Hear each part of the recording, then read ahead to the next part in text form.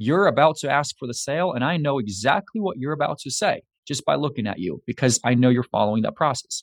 And when you have that repeatability where everybody in your organization is using the same sales process, where you can predict the next few words that they're going to say, then you don't have to micromanage people and try to personalize your coaching with everybody because you know everybody's following the same process. The importance of having the right sales process is to make sure that you're spreading the right message. And then when it comes to documenting it, that is the only way that you can take what's working and have it work at scale with many people. So the big question is this: how do small business owners like us grow our business, grow our leadership, and develop our teams in a way that allows us to get our products and services out to the world, yet still remain profitable? That is the question, and this podcast will give you the answers. I'm Bradley Hamner, and this is the Club Capital Leadership Podcast.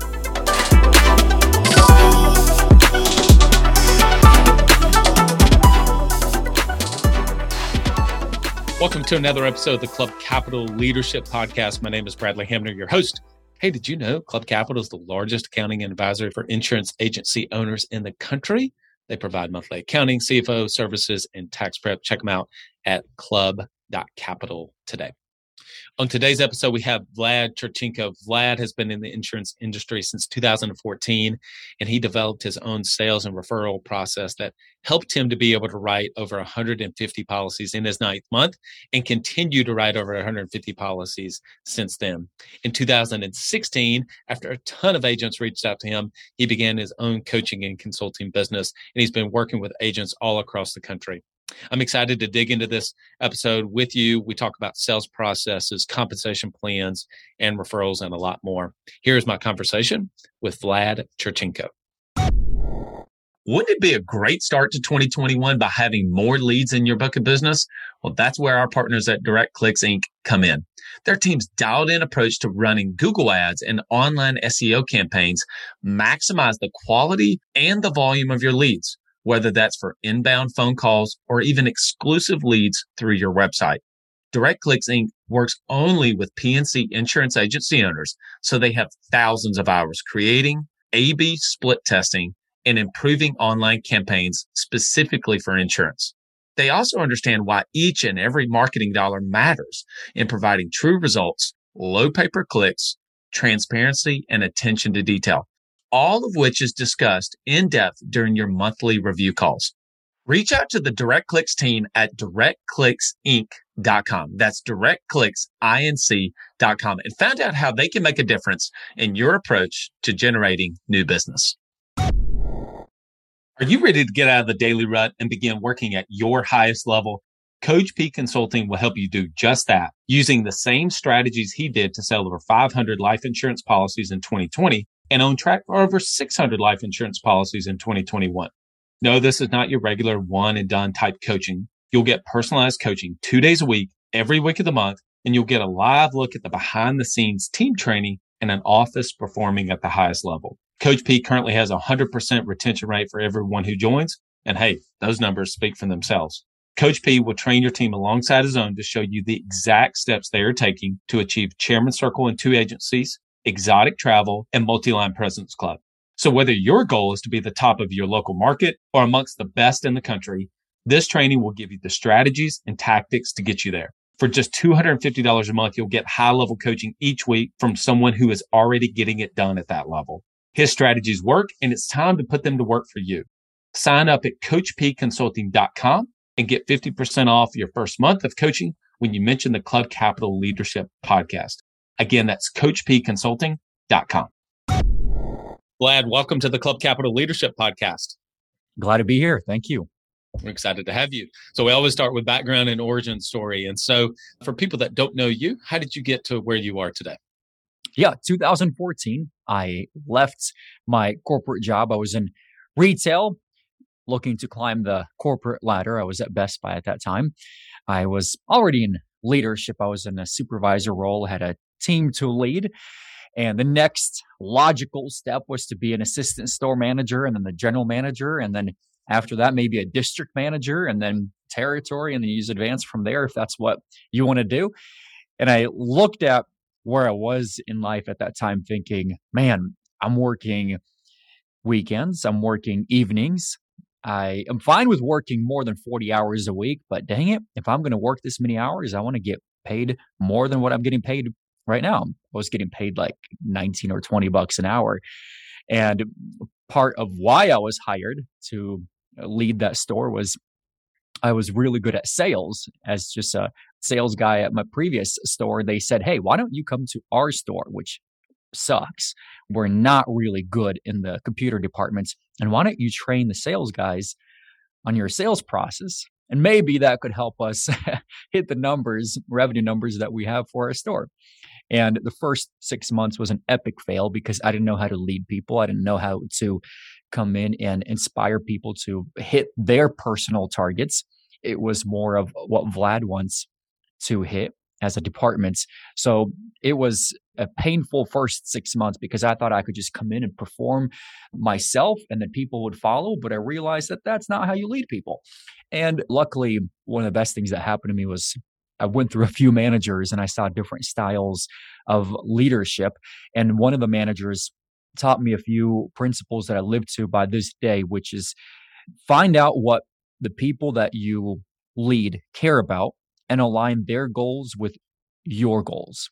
And that was how I started looking at things. And shortly after, with the help, of course, of many others, our store was one of the best stores in the company.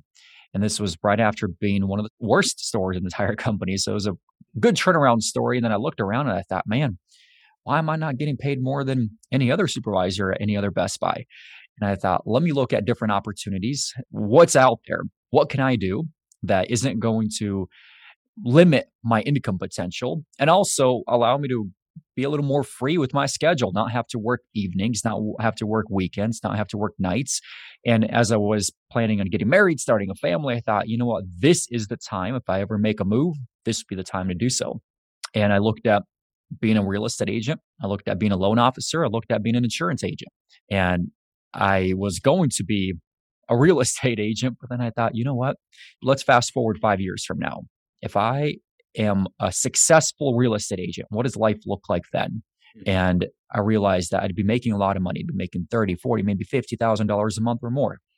But when I'm out traveling with my family, I'm walking on a beach and a buyer texts me and says, "Vlad, we need to put in an offer right now on this house. Otherwise, we are going to miss out on this home." What am I going to do? What if that becomes an issue then? And I thought, what type of business model can I be a part of where I can build a real business, where I can put the right people in place, make a good living, but not have to be in the day-to-day grind? Think of it more like of a franchise opportunity, Bradley. You look at Subway, you look at Chick-fil-A, you look at McDonald's. The owner doesn't run around doing all the work. They have the right people in place. And that's why I decided to go into the insurance industry, P&C insurance, because I wanted to build a business like a franchise where I could hire a sales team, hire a service team, and have them do the work. And to keep a long story short, I decided not to be an agent right off the bat because I didn't know anything about insurance at that time. I didn't know how to sell insurance. I didn't know anything about comprehensive collision coverage, what full coverage meant. I didn't know anything. So I thought, let me be a team member first. And the company that I worked for has a program where you become a team member, you do that for 18 months, and then you then become an agent. And that's what I decided to do. And I really wanted to figure out a sales process that wouldn't allow me to just be an average salesperson, but be the very best in the entire company, not just in my agency, not just in my state, not in our territory, but the entire company. So by my 9th month, I wrote 152 apps or policies in 1 month. And then I continued to write over 150 policies per month because I had a really good sales process and a good referral process that was repeatable. And that's when other agents took notice. Other local agents reached out and they said, "Hey, you have a great sales process we hear. Why don't you teach that to our team members?" And I did that first just locally. And then I started traveling the country and I did that for agents and team members for the company that I was a part of. And then I started doing that for other companies like Farmers, Allstate, independent agents. And at that point, I thought, you know what? This is really exciting. I love this whole consulting opportunity. I'm making a serious impact with agents who by the end of their first year were planning on getting out of the business because they were just not making money. And now they are actually profitable. And I made that happen. I helped them see things differently, helped implement a sales process in their agency. So I started seeing these case studies after case studies, agents after agents who I helped turn around. And I thought, you know what, let me do this full time. And I went back to my company. I said, hey, I'd like to run my agency and be a consultant. They said, nah, you got to pick one or the other. So I decided to go into full-time consulting. And that's what I've been doing for the last 5 years. I've been working with captive agents, independent agents, mainly in the P&C industry. So not so much in life and health side. And now I'm in the process of opening up my own agency and basically going back to the original dream of where I was 7 years ago. Opening up an agency has always been the goal, and it is happening now. So I'm going to be running an agency and running the consulting business. So that is where I'm at right now. A true entrepreneur. So you've mentioned it a couple of times, sales process. It doesn't matter if you're selling insurance or you're selling widgets. Everybody understands intellectually, logically, I should say, the importance of documenting a sales process. But very few people actually do it. And if they do it, it ends up sitting on a shelf in a 3-ring binder collecting dust. Why is it so important, number one, that we actually go through the hard work to create a sales process, number one? And then part two of that question is actually implementing said process into the organization across the board so that we can grow at scale. Yeah. I think the first note I want to make is that if you're going to document a process so that you can repeat it many times over, it better be a really good sales process. You can't have a person who sucks at sales document their process, because what are they going to do, Bradley? They're going to spread a crappy sales process amongst many other people. Bless you. So that's the first thing that I look at is if I'm going to document a sales process, it better be something that actually works. And the reason I wanted to document my sales process is because it worked, and it worked exceptionally well. Had it have not worked really well, no one would have ever asked for my process. And Bradley, to be honest, I didn't document a process at first. I just did it automatically. But when agents started asking me, they said, Vlad, can you teach this to my team members? I thought, okay, what is it that I do in the beginning of the call? How do I start a phone call? And then when it comes to explaining car insurance and homeowners insurance, how do I actually do that? Can I break that down to bullet points? Here's how you get into the conversation. Here's how you do this part. And here's how you get out of that conversation. When it comes to asking for the sale, how do I ask for the sale? What are the words that I use? What is the sequence and how I say certain things? And then once I started putting that on paper, I thought, okay, well, this I can teach. I can give this to 20 people. And if these 20 people all use this process, I can walk into the room and predict what you're going to say, Bradley.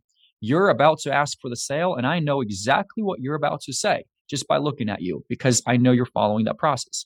And when you have that repeatability where everybody in your organization is using the same sales process, where you can predict the next few words that they're going to say, then you don't have to micromanage people and try to personalize your coaching with everybody, because you know everybody's following the same process.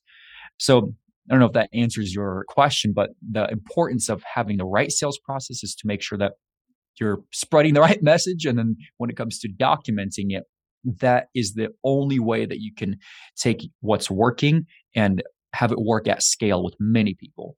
Yeah, it does. And there's a concept that I like. It's called the Rainmaker's Dilemma. A lot of people listening to this call as insurance agency owners, business owners, they grew their company on the back of their ability to connect with customers really well. Business development, sales, customer relations, client relations. Well, that can only get you so far, right? And so what ends up happening is people are unconsciously competent, right? And so whenever you said, okay, wait a minute, let me kind of step back. Let me architect exactly what it is I do. I think it's that part of it that we just struggle with, because whenever you put us into a conversation with someone, they're just kind of doing it naturally. Well, they are following some sort of process. They just don't consciously recognize what that process is. Do you agree? Absolutely. It's kind of like asking a professional athlete to coach you. They won't necessarily be the very best coach for you sometimes. You can ask Michael Jordan, you can ask LeBron James or Steph Curry to coach you, but a lot of things that they might have done are, like you said, unconsciously competent, where they're not thinking about what they're doing. It's all done automatically. If you want to get better at something, you have to get that information from someone who can break it down into little steps so that you can repeat those things. And with the 4 stages of learning being first not aware of, you don't know what you don't know. You're unconsciously incompetent. Then you start knowing what you don't know. You're consciously incompetent. And then the 3rd stage is where a lot of people get stuck at, where they can do things, but they can do it proficiently only with efforts. They're consciously competent. And I think that's the part where if agents just spent more time, and I know this is a separate conversation, but if agents spent more time practicing the process with their team members, practicing the sales conversation every morning for 20 minutes, they practice the objections over and over and over again, then they can get to the unconsciously competent level. Because if you know the process, if you have it in front of you, it doesn't mean you're going to execute it well. And when we're talking about having a process, we want it to be executed well. So just having a process is part of the equation. If you want everybody to use it, you need to make sure that there's repetition and practice involved. That ultimately is what gets people to the unconsciously competent stage. You actually bring up a really good point there. Somebody may be listening to this and say, okay, yeah, that makes sense. But the reality is we don't want to strip away the personality of my team members. Like, I want them to still be able to be themselves. I don't want us to necessarily have to follow a script. It feels cold. It doesn't, I get all the repeatability stuff. But, with where we're located in my small town, that's not going to work. Okay, debunk that myth. That is a myth. You said that right. Personality is not something that we want to remove from a conversation. You call AT&T, you call Verizon, you call some of these companies, you can tell that they're reading the script. They can't add any personality in there. They can't ask you how your day is outside of just that line that comes up on their screen. That is not what we're talking about. There are companies like I called ADT. I moved into a new home and I needed a security system. I would challenge all of the listeners of this podcast to just call ADT and say, hey, I'd like to get a security system for my home. If you don't live in a home, you live in apartments, make up an address for a house. Give your parents' address, friend's address, and just listen to their sales conversation. It sounds very personalized. It sounds very assumptive, like there's an assumptive close built into their conversation, but it sounds very conversational. It does not sound scripted, yet they're using a sales process. That said, there are parts of a sales process where you just want to read the lines or have the lines memorized. And then there are other parts where you use your personality and you use your own word choice, your own examples to deliver that process. Let me give you an example. When I'm explaining car insurance to you, Bradley, I don't go line by line and say, here's what you're going to have for comprehensive. Here's what you're going to have for collision. Here's what you're going to have for bodily injury liability. Here's what you're going to have for property damage liability. I don't go line by line and explain those things. Instead, what I do is I follow a process. And the process is very simple. I first identify 2 similarities. So 2 things that I'm going to keep the same in your coverage.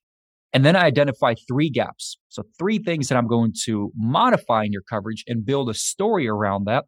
And explain to you how if you were involved in a car accident today, how keeping the coverage the same right now is what you have, how that might cause you to be financially burdened.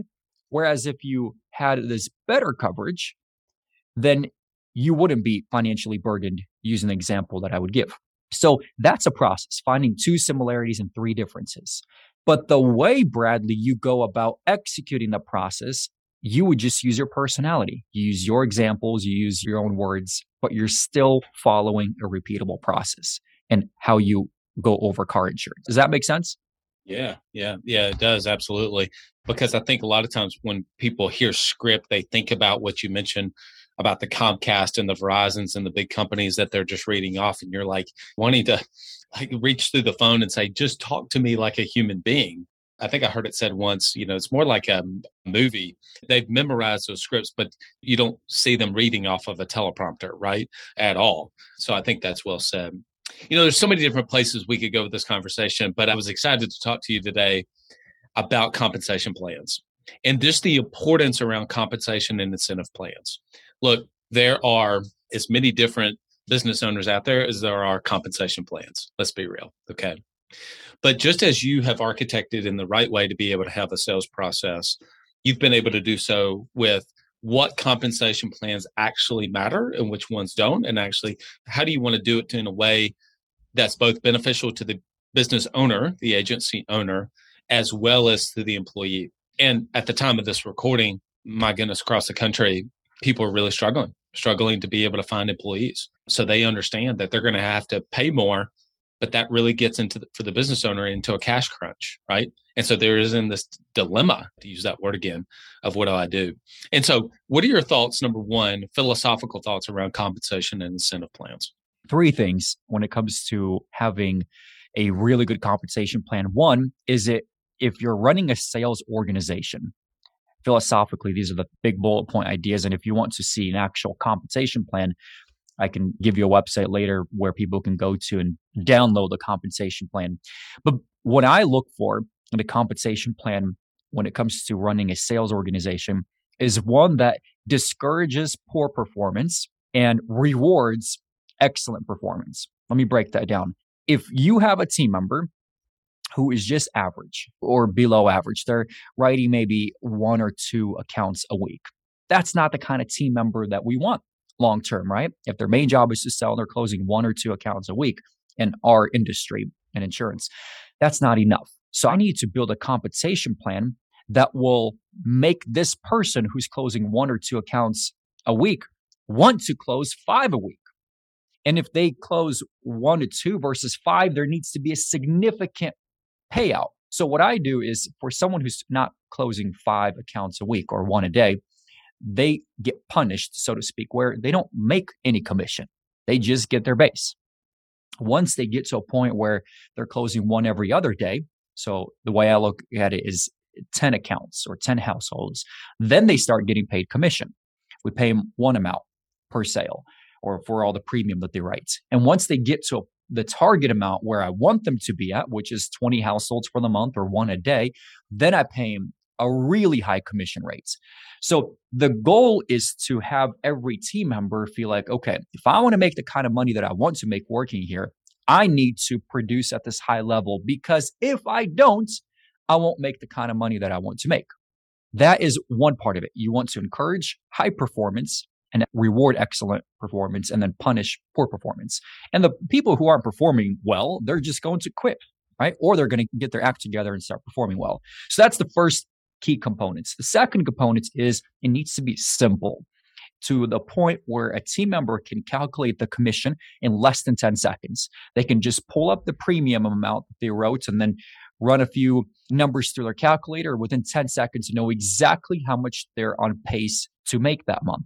If they have to solve for a difficult formula, then it makes things difficult for team members to know at any given time throughout the month what they're on pace to make for that month. And you know exactly what I'm talking about. You've seen enough compensation plans, I'm sure, where you need a math degree to figure out how much you're going to get paid. That's not good. So it has to be simple, where a team member with less than 10 seconds can calculate their commission. So there are a lot of other components to it, but you're running a business. As an agency owner, if you're a business owner, in some industries, it may be difficult to pay high commissions, a high base, pay for advertising and marketing, and profit on a team member in the first month. In other words, whatever my sales producer sells today, this month, I may not make money on them, or may only make money on this person 6 months from now or a year from now.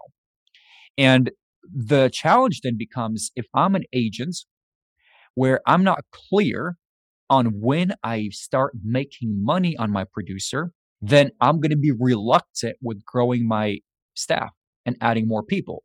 Because if I'm just running purely off a guess and I think, well, if Bradley sells this much, then I think I'm breaking even, but I'm not sure. I think I'm breaking even at the 6-month mark when the policies renew.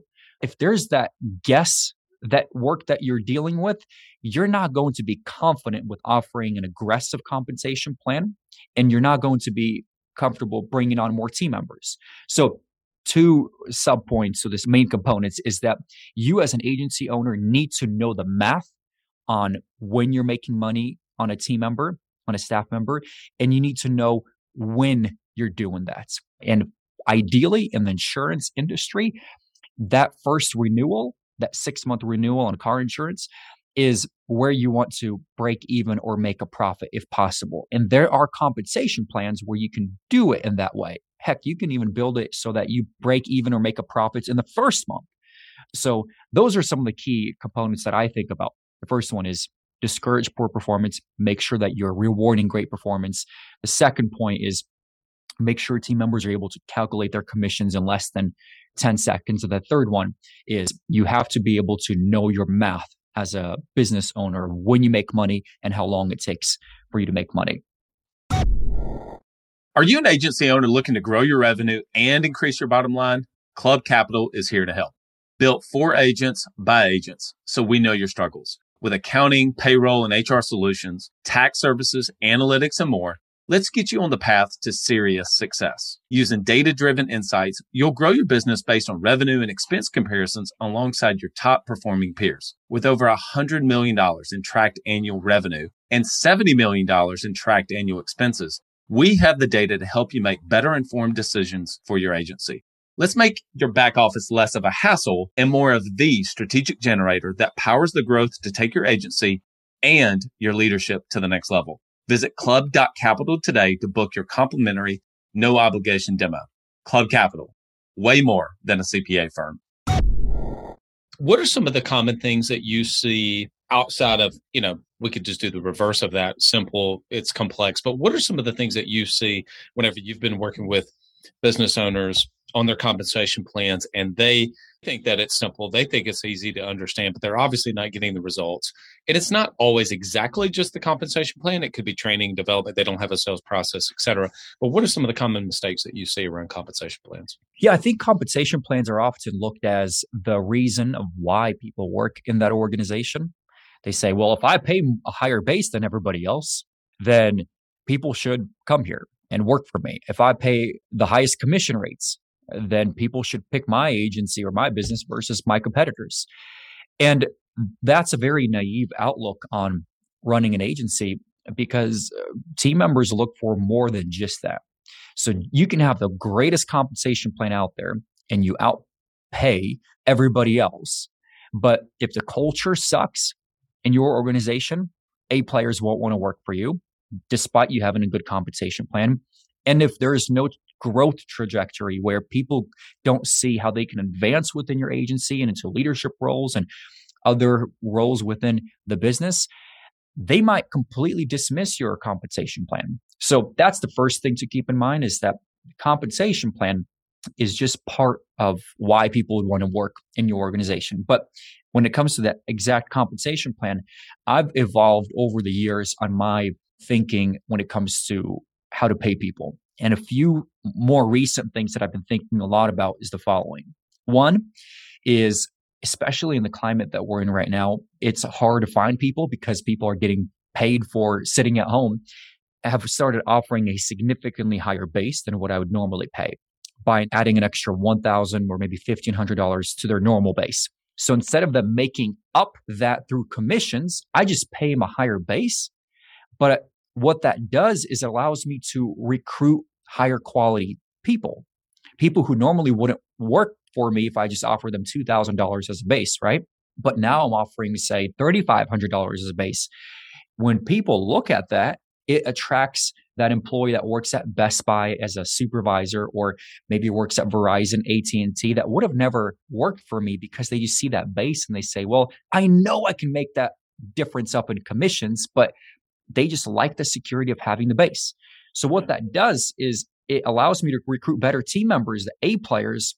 And when those A players start working for me, I already know they're going to kick butt. So they're going to pay for themselves because good people don't cost you money if they're performing at a high level, if they're selling enough. So upping that base has been one of those recent aha moments for me. And then the second thing is paying benefits like health insurance. And that's one of the things that Amazon does really well. They can flip a switch. They did this a few times last year where they hired 100,000 people very quickly. Amazon is not the greatest place to work at. They work their people really hard, but one of their biggest selling points is that you get to get health insurance benefits if you're full-time in month one, day one, first day on the job. So a lot of people, very talented individuals, go end up working for Amazon because of the health insurance components. So then you ask yourself, can I afford that? And there are different vendors, and we can talk about this at a later time, but there are vendors that can give you really good health benefits for your staff at a very affordable rate. I'm talking less than $500 a month, less than $300 a month. And by the way, you don't even have to pay the full amount for health insurance. You can just contribute to their health plan that they have. But just by adding that piece to your benefit plan, having the fact that you offer health insurance will yield another group of people that may have never applied to work in your organization. So they might be looking at you and saying, I see that they offer a good base, but they don't offer health insurance. Let me work for that other guy. Let me work for that other girl or apply at this other organization. So those are just a few things to keep in mind. And last point on that, when you offer a higher base, when you offer health insurance, you're going to attract a higher caliber set of candidates, and those people will pay for themselves, where that extra cost or expense of having health insurance or having a higher base won't be a factor as much as if you hired just average B and C players, because those are the ones that will cost you money if you give them a higher base and pay for health insurance. Reduces turnover too, which by and of itself, if you reduce turnover, it reduces your expense. I mean, turnover is incredibly costly, more costly than what we would actually probably all want to know if we actually quantified it in our organizations. I think that's so true. I think what you just mentioned there, if we go back, this is pre-COVID. So, I mean, let's go back to 2019. The market was already shifting, that the paying a $18,000 base salary, $20,000 base salary, that was just going out the window. No way. Yeah. People were not going to stand for that. And then COVID has just accelerated it. Mm-hmm. And so you're right. I mean, $24,000 or $27,000 base salaries, people are like, I'm not going to do it. I can go somewhere else. You know, I was in San Francisco a few weeks ago. I had to go buy In-N-Out Burger, right? And so I went there and they had a sign that they were recruiting $22 an hour starting out. Now, granted, It was San Francisco, I get it, but I mean, still, it was at In-N-Out Burger. And so it just made me think, wow, we have to think differently. Everything you just described there, to me, is a mindset. And then backing it up with, if I get better people, they will pay for themselves. I think that is an important point that I hope that folks don't miss. Yeah. And most companies that, like big corporations, ZoomInfo, Salesforce, a lot of these Silicon Valley companies are having their sales staff and their engineers all work remote, and they're offering a hybrid opportunity. In fact, I just interviewed a guy 2 hours ago, and he's saying, since COVID, I've been working from home. I haven't worked from the office. And he asked if that's an option working here. And I thought, well, I have this phenomenal candidate who's asking to work from home. He's not even asking to work from home. He's asking for a hybrid model.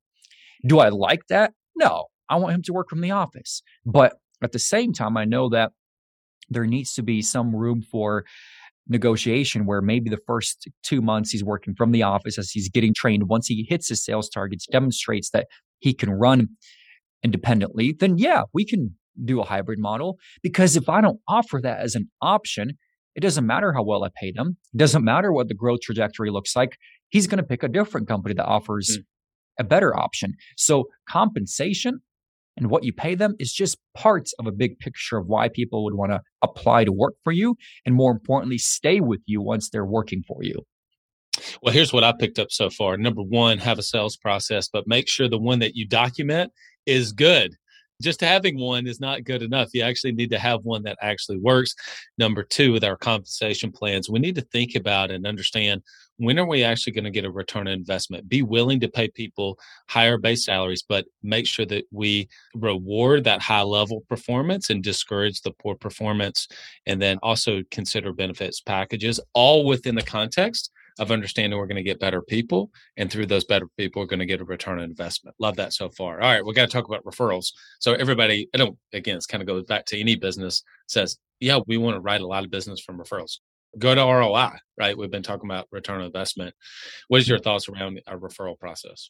Yeah, the way I look at referrals is, I don't want to get a list of 10 names and numbers from you, Bradley, on who to call.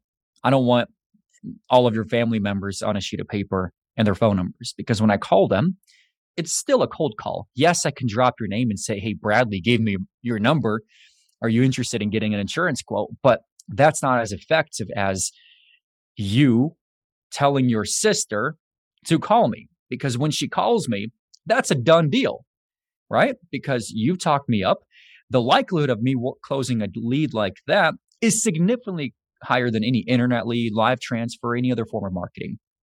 And when your sister does business with me and I ask for a referral, then guess what? The likelihood of her sending me a referral is significantly higher because she came to me as a referral. So that's the first thing that I want to establish is I want people to send their friends and family members to me. Okay, how do I do that? If I just ask you for a referral, Bradley, if I say, are you happy with the service I provided? And let's say you were really happy. And I said, can you send me your friends and family members or do you have friends or family members that you can refer my way? What would you say if you were happy with okay. And then I ask, all right, well, would you be comfortable sending them over my way? I'll send you my contact card with all my information. Can you ask them to call me? What would you say to that? Sure. Yeah, okay. I'd say, sure, send it to me. Okay. So I send you the contact card.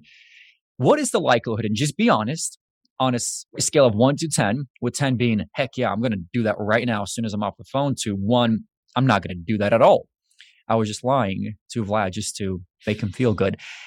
Where are you in that scale? What's the likelihood of you picking up the phone and calling your sister and saying, hey, you got to call this Vlad guy and get an insurance quote from him? He just helped me out. 4. Okay. Now, how do I get you to a 10 or as close as possible to a 10? This is what I would do. I'll first give you the in-between step, then I'll give you the final step. What if I said, Bradley, I'll give you a $10 gift card if you send me your friends and family members? Does that number go up from a 4 or does it stay at a 4? I mean, maybe it goes to a 5, maybe. Maybe, yeah. Okay. So what if I did this? I said, well, who do you know that I could help you? Say your sister, Amanda. I say, well, look, we give you a $10 gift card every time you send us a referral. So why don't I just give you one now? If I'm in person, I just give it to you. Or if I'm doing a Zoom call, I email it to you, but I need to make sure that you open up your email and you see that $10 Starbucks gift card or Amazon gift card. So I'll say something to the effect of, Bradley, what do you prefer a $10 gift card for? Amazon, Starbucks, or just a Visa gift card? What do you prefer? I'm drinking Starbucks, so we're going to say Starbucks. Great. So I just sent you a gift card for Starbucks. It was sent to bradley@gmail.com. Did you get that email?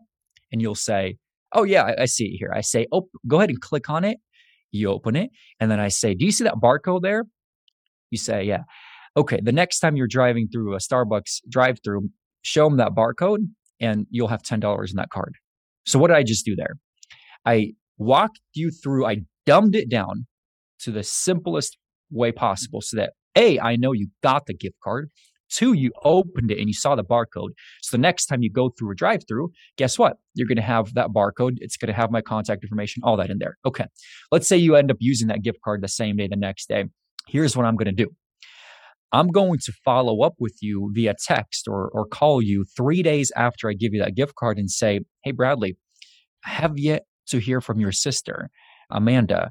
She hasn't contacted me to get a quote. Have you had a chance to share my number with her? And you're going to think, if you didn't do that, you're going to think, oh, crap, let me go and contact her, send her Vlad's contact card. Now you have an obligation because I fronted that gift card. I'm basically guilt tripping you to do that. So I do a follow-up 3 days from the original time that I send out the gift card and 7 days later from the original time that I send out the gift card. Call and text. And what that does is forces you to feel like, man, I owe Vlad something. So where are you on a scale of 1 to 10 if we went through this process? I followed up 3 days later, 7 days later through text, and I gave you that gift card. On a scale of 1 to 10, what's the likelihood of you forwarding my contact card to your sister, Amanda? Yeah, it's really strong. Really strong. Really strong. Yeah, really my wife's strong. name is actually Amanda. So, oh yeah, yeah. Look at that. Good guess. No. I think that's fantastic. I've heard a lot of different referral strategies over my career, as most people have. I've never heard that one. I think that's really good because it shifts it in the mind of the prospect of who you're trying to get the referral from. I really like that. Yeah, and let me add 2 more pieces to this because this is what makes this work.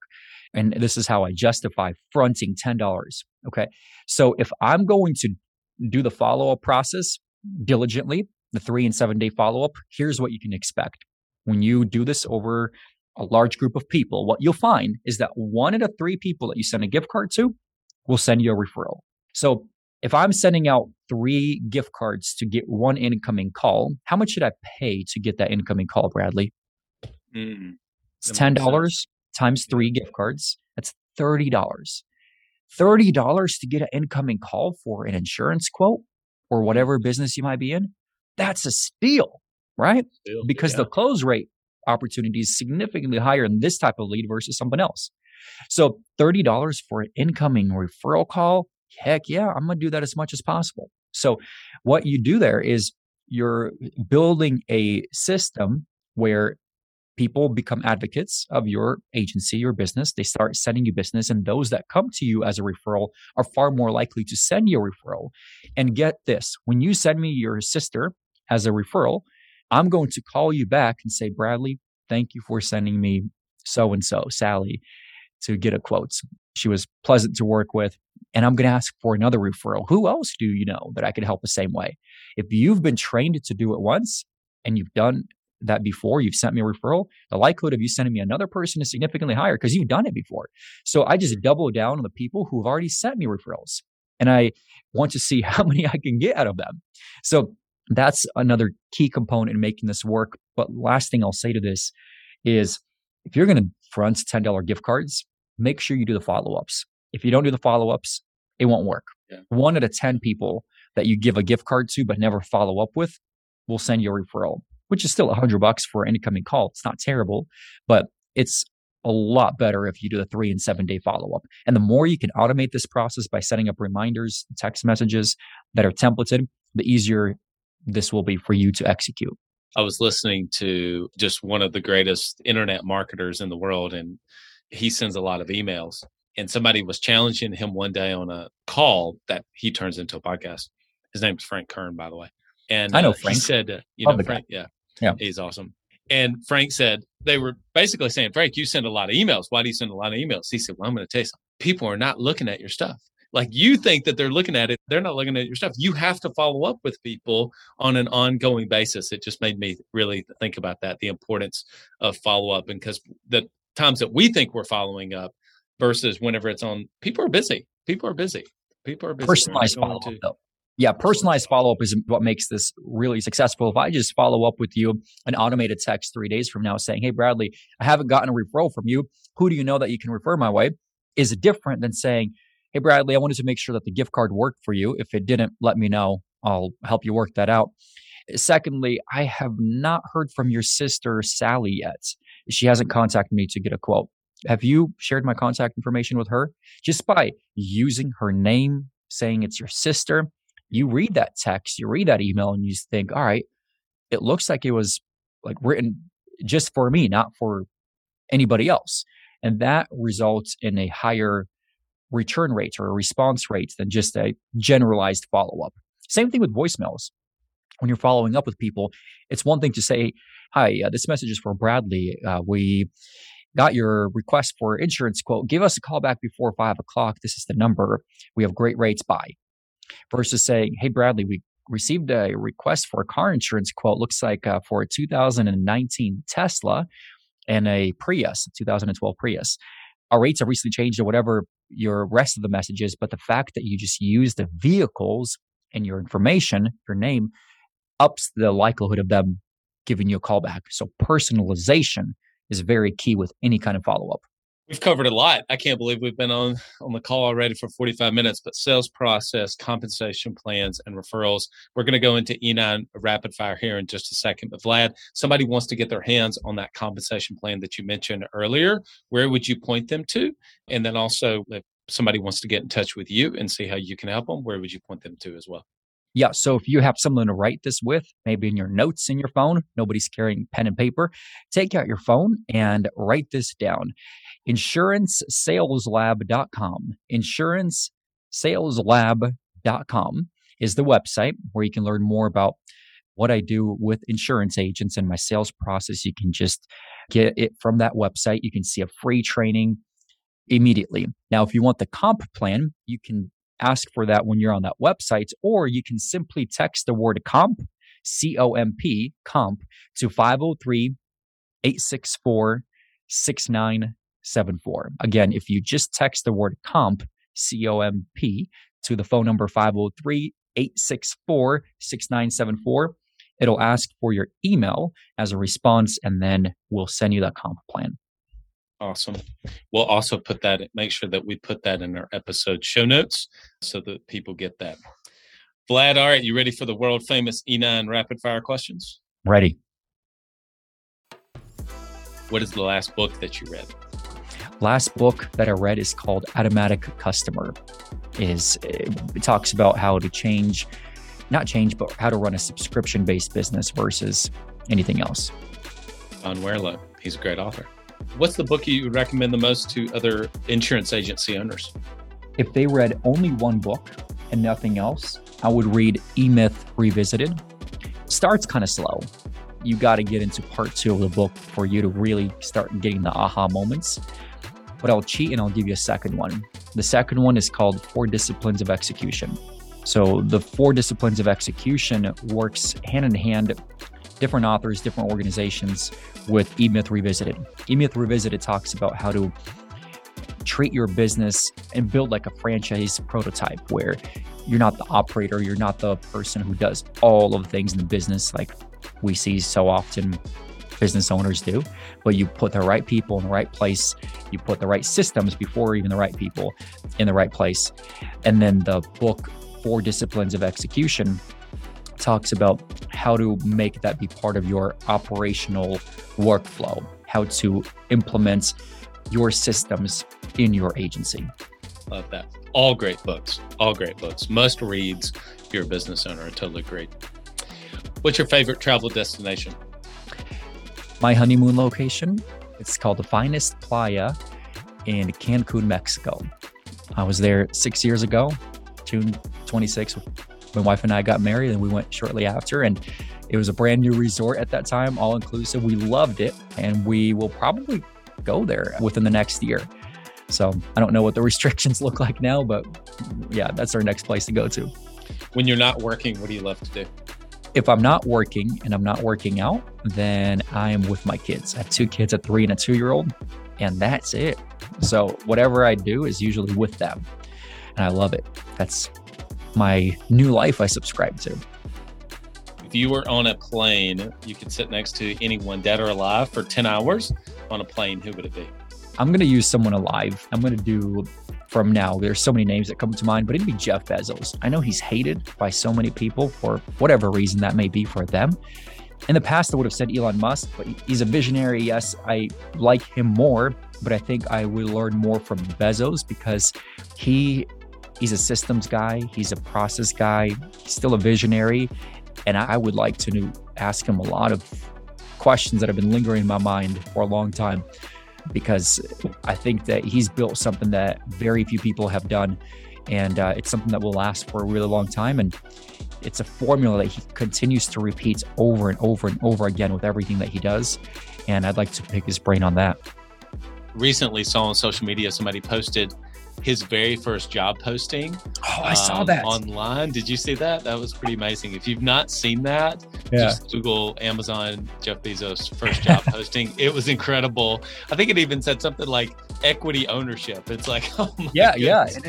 You know what I was thinking about doing this morning? Actually, I was getting ready. I thought, what if I just copy and paste that job and just change the company name and the job name? Because the first thing he says there is well-funded startup or something like that. And I just want to see how it would play out today on Indeed. It's a good idea. It's a good idea. I like it for sure. What did you learn about yourself the most during the COVID-19 pandemic? To me, I have to stick to my principles and care about what I can control and focus on that.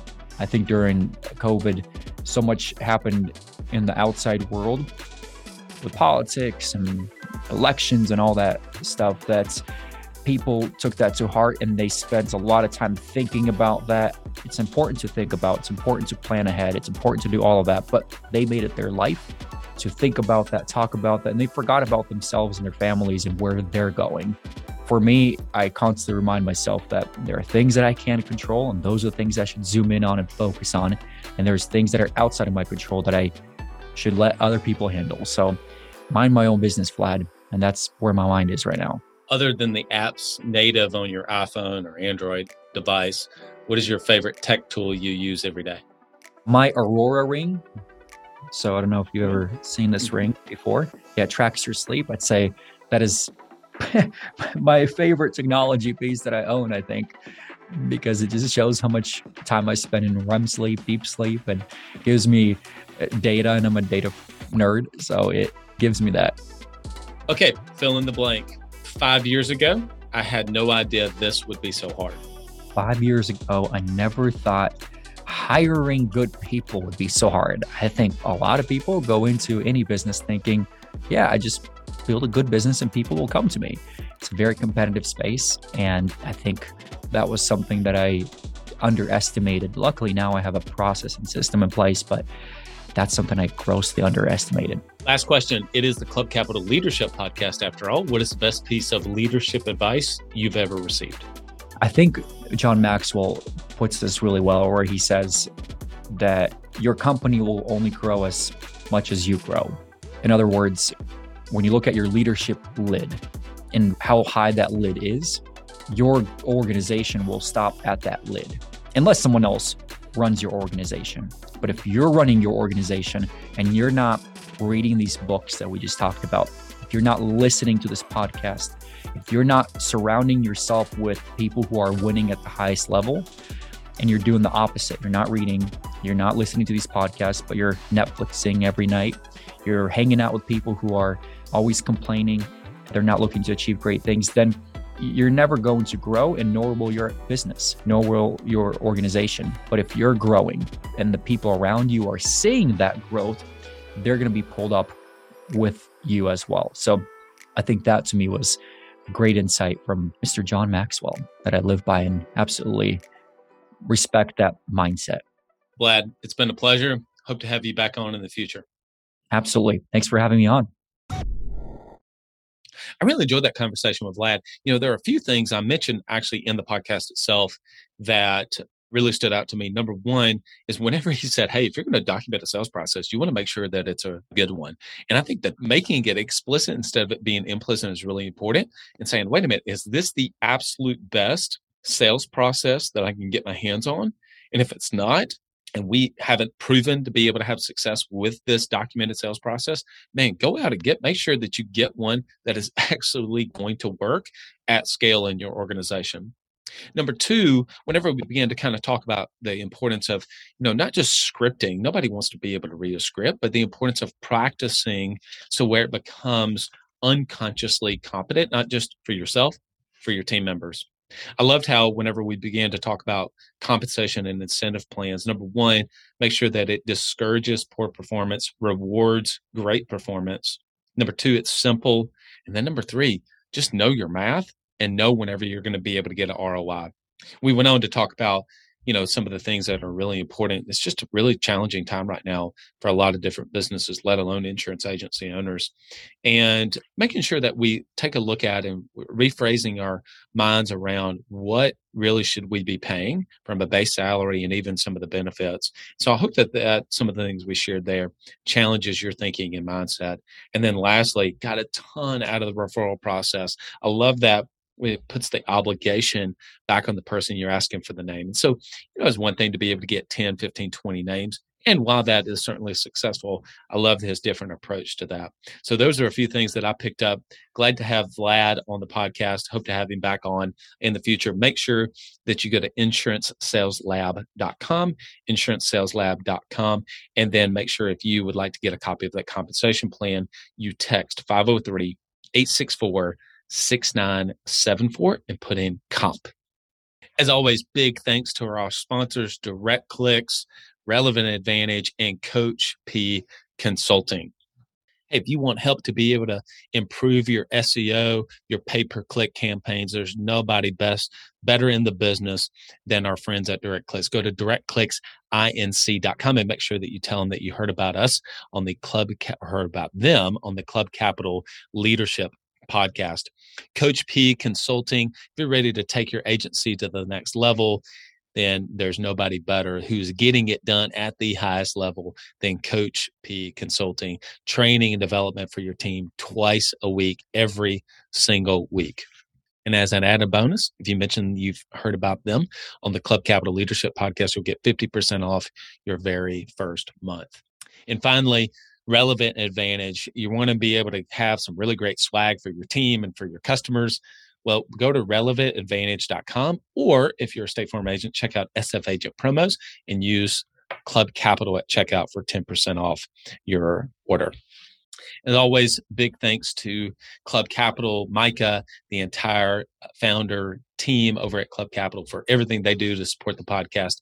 If you do not know and have not called Club Capital to see how they think it can help you with your financial analytics, your outsourced CFO services, or your tax preparation, go to club.capital today. Book your no obligation demo. Hey, they're the biggest, largest accounting firm for insurance agency owners in the country. Why would you not work with the best? Big thanks to our sponsors as always. Big thanks to all of you for listening. I'm grateful for the time that you spend, whether you're driving a car, hitting golf balls, cutting grass, or just in between, maybe at the grocery store. Whatever you're doing, we're grateful that you would spend a little bit of time with us and continue to share on social media. Hey, would you do me a favor? Would you go on to Apple iTunes and leave us a review? That helps us to be able to help more people to be able to find our podcast. Until next episode, everyone, lead well.